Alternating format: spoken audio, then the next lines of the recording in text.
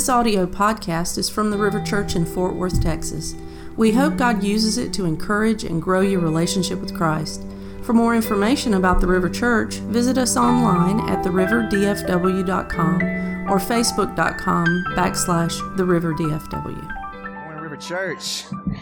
I'm so glad to see you here today, man. What a way to start off the day, man. That was some good stuff. I am excited to preach today because the text that we're going to be talking through today is actually the first text or scripture passage that I ever preached in my life. So I'm going to use the same sermon. No, I'm just kidding. Actually, when I preached this text, I was like 14 years old, 14 or 15, something like that. And we had like a youth event at our church, and I was the preacher's kid. So I got selected to preach. And so that's the way that it works. And I remember sitting in my dad's office and using his commentaries that he had and reading and studying, not having a clue what I was doing. Matter of fact, it was an awful sermon. Like, it was just bad. Like, I remember getting up there, I was shaking and probably went 5 minutes, and some of you guys were like, amen, we like that, all right? Man, it was, as I was studying this week and looking over it, I was just remembering that. So if nothing else, it was fun for me to do that. So, but this is a scripture passage about rest. It's Matthew chapter 11, 28 through 30. And it's a scripture passage about rest. And as you think about it, man, we like our rest, don't we? We need that rest, baby. I was thinking about being as I was thinking about this, I was thinking about new parents and things like that. And like, rest is that thing that you don't realize that you need until you don't have it. Am I right? And so that's why you got these new parents, and they just walk around like zombies, snapping on people, going crazy. You know, there's a few of you that have that to look forward to coming up soon here at the river. So good luck with that. Stay away from me.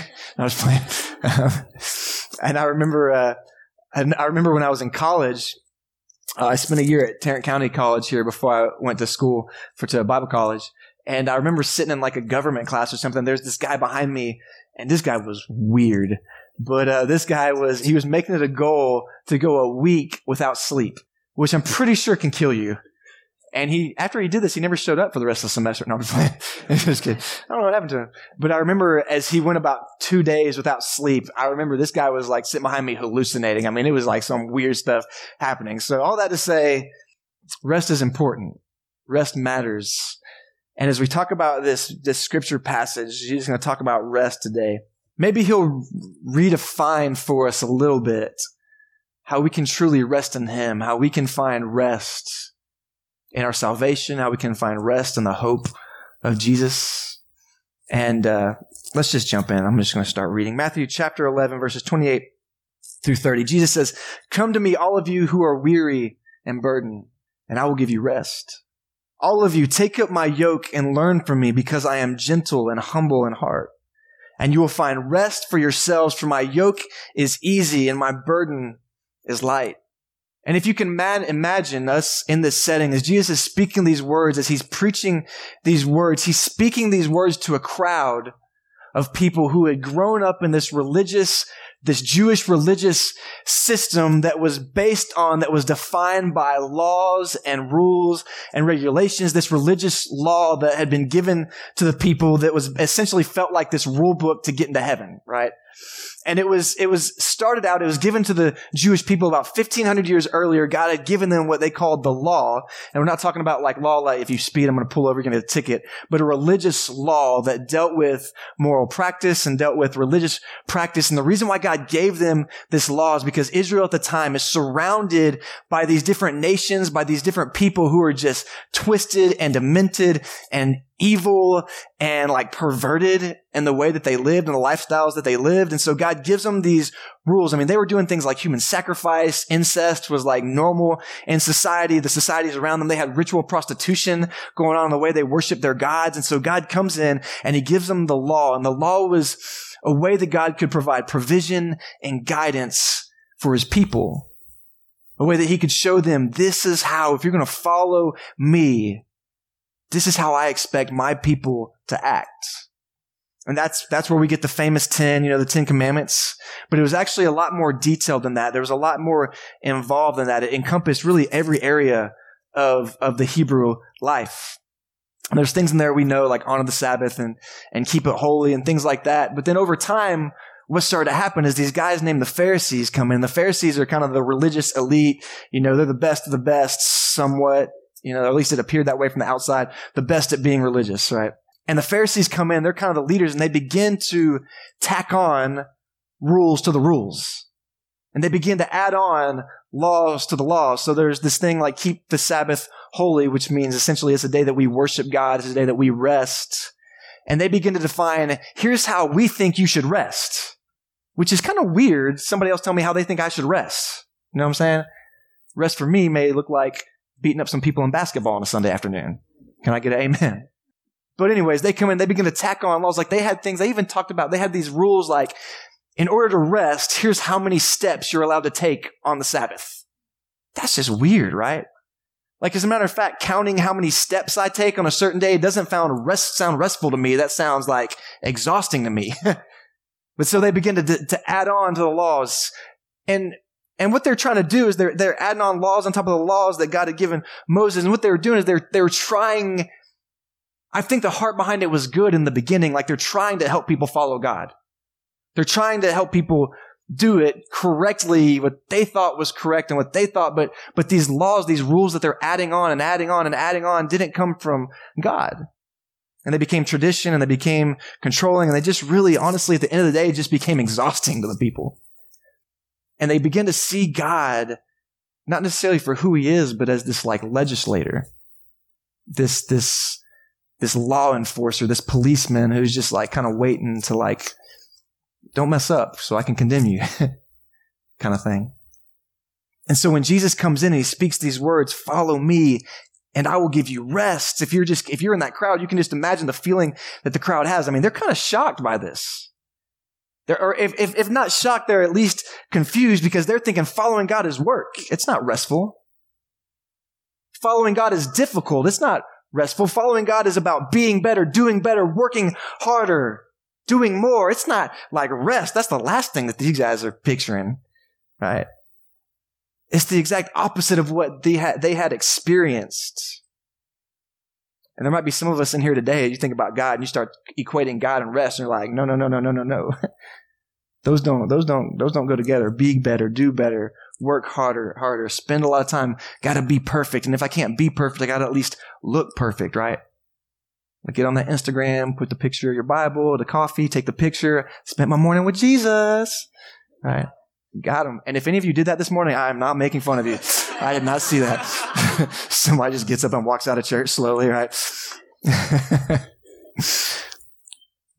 But so what happens is this law, they can't attain to it. They can't do it. And so it becomes more about looking perfect on the outside versus being perfect on the inside. And so when Jesus steps up and he offers, my yoke is light, my burden is easy, they're a little confused. And what this is a reference. You're like, yoke, what's Jesus talking about? Eggs, right? Thanks, Katie. What this yoke is, if you're not familiar with it, it's a farming term. And so what they do is they put two animals, oftentimes oxen, and they put this wooden frame on them and it yokes them together, ties them together. And so what they do is they put a heavy load of grain or whatever it is they need to pull, and the oxen take and carry this heavy load. It's this heavy burden that the animals have to carry with them. And over time, the law became known as this yoke that people had to carry. It was a burden. It was a weight that they had to carry, that they had to obey, that they had to walk in. And so it becomes known as this crushing burden, but they just associated it. That's just what you have to do. If you want to follow God, it's this crushing burden that you got to carry with you. And so Jesus steps in and he says, my yoke is easy. My burden is light. That's the opposite of what they thought this picture of God was. And it's actually confusing because if you even look at some of the other things that Jesus said, it doesn't make sense. You're like, wait, Mike, whoa. Like, for example, if you backtrack to Matthew chapter 5, it just seems interesting in some of the things, in light of some of the things that he said here. And I'm going to just read a whole bunch of it and we'll walk through it. Matthew chapter 5 is the beginning. It's the Sermon on the Mount. It's the one where Jesus stands up on the mountaintop, preaches to all these people. It's like the most famous sermon of all time, right? It's awesome. And so let me just read it and you can see how are we going to put these two together? How are we going to make it work? chapter 5, verse 17, Jesus says, "Don't assume that I came to destroy the law or the prophets. I did not come to destroy it, but to fulfill it. For I assure you, until heaven and earth pass away, not the smallest letter or one stroke of a letter will pass from the law and until all things are accomplished." Verse 19, "Therefore, whoever breaks one of the least of these commandments and teaches people to do so will be called least in the kingdom of heaven. But whoever practices these commands will be called great in the kingdom of heaven." And here's the one I want you to catch, verse 20. "For I tell you, unless your righteousness surpasses that of the scribes and Pharisees, you will never enter the kingdom of heaven." Ooh, he's got their attention there, doesn't he? Unless you're better than the Pharisees, you can't get into heaven? Like, remember, these are the religious elite. These are like, at least on the outside, look like the best of the best. This is like the Michael Jordan of being religious, the Bill Gates of being religious. And the average person that's sitting in this crowd hearing this is looking at that going, they're not getting in? You got to be more righteous than that. And like the average person, honestly, they're sitting there going, they're just thinking like, I'm going to hell. There's no way. There's no way. And then Jesus, he doesn't make it easier. As a matter of fact, and this is something I love about God, he goes straight for the heart. And he just begins to break down, when I say righteous, here's what I mean by righteous. And one by one, he goes through on this talk where he says, you've heard it said this, but I say this. You've heard it put this way, but I say this. Like he says, you've heard it said, do not murder. And the guys in the crowd are going, I'm good there. I ain't never killed nobody. He says, but I say, if you're angry at someone, you deserve judgment. If you call them a fool, you deserve jail time. Man, I called 3 people fools on the way to church this morning. Lock me up. He says, if you curse someone, you might wind up in hell. Can you imagine what that crowd is feeling right there? Like, they're like, Jesus, my brother's an idiot. I can't be mad at him. Do you know him? Some of you guys know my brother. Like, yeah. But he's just getting started. He says, you've heard it said, don't commit adultery. And all the guys are like, baby, I got you here. I have not. I am good. I love you, right? And you alone. May not like my brother, but I'm good here. But I say to you, Jesus said, even if you look at a woman lustfully, it's as if you have already slept with her. And you can just hear the guy eating his fish sandwich like, you know. And then Jesus is just relentless. He talks about divorce. He talks about revenge. He talks about our enemies. And time again, he points out, if you think you're righteous, if you think you're good, you're only fooling yourself. He's pointing out we're sinners, and no one in this crowd, not we, he wasn't, no one in this crowd as he's preaching is righteous. And he finishes with this huge one. You've heard it said, love your neighbor, but hate your enemy. But I say, love your enemies and pray for those who persecute you, right? And we're like, yeah, we pray for them. Get them, right? And at this point, you got to be thinking, the crowd is start out where Jesus is saying, you can't get in the club. You can't make it to heaven unless you're more righteous than the Pharisees, which seems hard enough. And then Jesus just raises the bar even higher. Like he makes it, like if they thought it was impossible, he just like threw it out of the stratosphere, right? There ain't no one in the crowd being like, amen, we're going to hell. This isn't like your feel-good prosperity sermon. This one hurts. I mean, Jesus is walking through the crowd, and he's essentially going, you're a sinner, you're a sinner, you're a sinner, you're good. Just kidding, you're a sinner, right? And he finishes by saying, but you are to be perfect, even as your Father in heaven is perfect. And so Jesus sets this standard for us. That if you want to be good enough to get on your own merit into heaven, you got to be as good as God. Now, there's some people that I've known to have a God complex, but this is on a different level. And the crowd has to be thinking, this is impossible. Like, I can't even keep up with what the Pharisees are telling me to do. How could I ever be good enough to earn it on my own? And that is exactly the point, isn't it? What Jesus is doing is he's pointing out their inconsistencies in their hurry to be good, to look perfect, to be perfect. They've redefined what perfect looks like so that they could get in, so they could pass, right? I ain't as bad as that guy. I ain't as dirty as that guy, right? I'm better than that, right? And what Jesus does is break all of that down because they had missed the point. They thought the point of the law, the point of the rules was to be perfect. But the point of the law was, the point of the rules was to show them how imperfect they actually were. To show them how much in need of a Savior. To show them that they can't do it on their own. That they just needed to give in. The law was designed the entire time to lead them to Jesus. And he's systematically showing them essentially how jacked up they are. That their attempts to be good, that their attempts to earn favor with God, their attempts to make it was just sad and at the end of the day full of holes. And then a few chapters later, after telling them that their attempts to earn salvation on their own was wasted, that it was empty, that it was full of holes, Jesus steps in just some chapters later and says, come to me if you're tired of trying to do it on your own. Are you weary? Come to me. If you're carrying a heavy burden, if you have guilt because you just can't make it on your own, come to me and I will give you rest. And you're looking at a crowd, a group of people who are tired and worn out because they couldn't do it on their own. People who never quite could understand that the law wasn't the end of itself, that the law was always about pointing to Jesus. As a matter of fact, in John chapter 5, Jesus comes to the Pharisees and he said, you search the scriptures because you think it will give you eternal life, but all of the scriptures point to me. Jesus wasn't there to break the law. Jesus was the fulfillment of the law. And God, of course, wants people to do their best. He wants them to follow him. He wants you to be, as a Christian, sanctified and holy and good. But at the end of the day, what he ultimately wants for you to do is to know that you need him as your Savior. The point of Christianity isn't about being good. It's about a relationship with Jesus, because you will never be good enough. If you're carrying this burden thinking that you can please God, that you can earn your way in, that you can be good enough, you will never, never, never get there.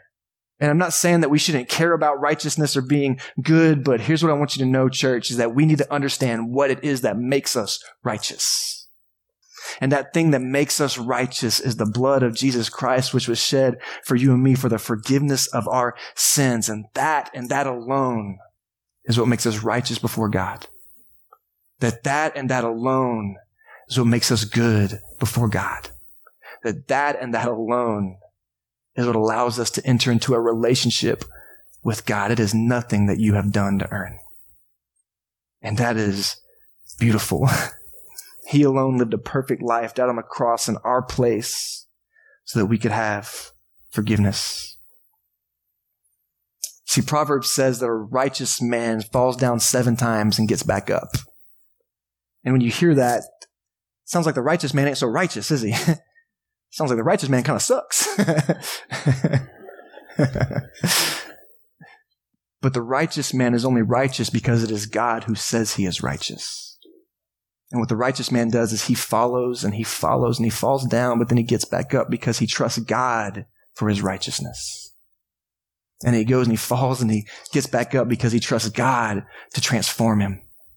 And then he goes and he falls down and he gets back up because he trusts God to heal him. And what the righteous man's job is to stay faithful, to continue on.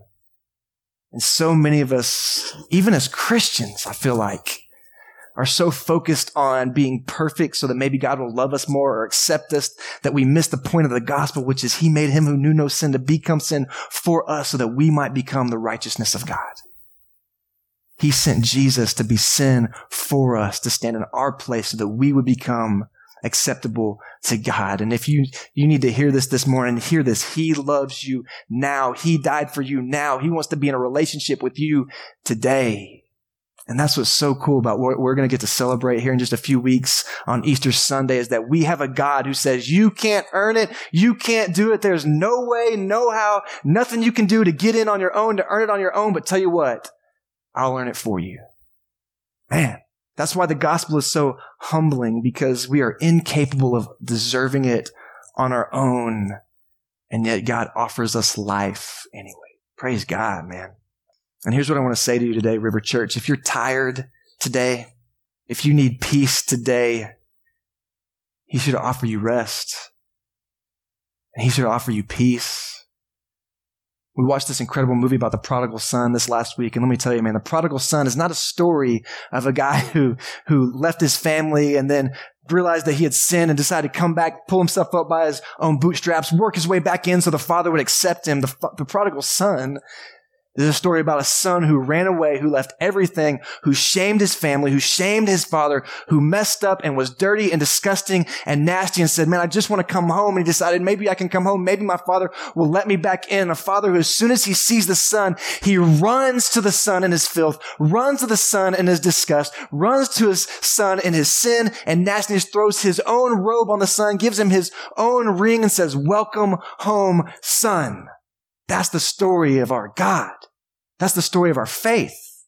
And so today, if you're tired and you're weary, and you're, even as a Christian, you're like, I'm just tired of trying to do this on my own. I'm tired of trying to earn favor on my own, his love on my own. Know this, he never asked you to do that. What he asked you to do is come home. And when you fall down, be faithful and get back up. And when you fall down, be faithful and get back up. And when you fall down, trust him to be your righteousness. And follow him. And so the band's going to come out and they're going to play and we're going to worship God for his goodness. And I just want to say this to you today, River Church. If there's anyone in here who's tired, and if there's anyone in here who's weary, today would be a fantastic day for you to find rest, don't you think? And so I'm going to pray, and then there's going to be people hanging out down here. And if you'd like to pray with somebody, I encourage you, please do that. I'll be standing right there. You can come pray with me. I want God to give you rest. I want God to give you peace. I want you to be able to take that weight off of your shoulders. Isn't it such a burden? Have courage and do that today. Let the River Church be a place of life transformation. Let the River Church be a place where God works in your life today. I encourage you to do that. Let's worship him together. God, I love you. Thank you. Thank you that Jesus is the gospel. That there's so many things that we make it that it's not. There's so many things that we try to make it about that it's not. And there's so many times that we're trying to be good enough. We're trying to earn your love. We're trying to earn your favor. And what we forget is that you've loved us the whole time. That you literally sacrificed everything so that we could be with you and be in relationship with you. Help us today to realize that, man, you never asked us to earn it. What you asked us to do is come home. And so, God, I pray that you would let us come home today. Find rest today. It's in Christ's name we pray. Amen.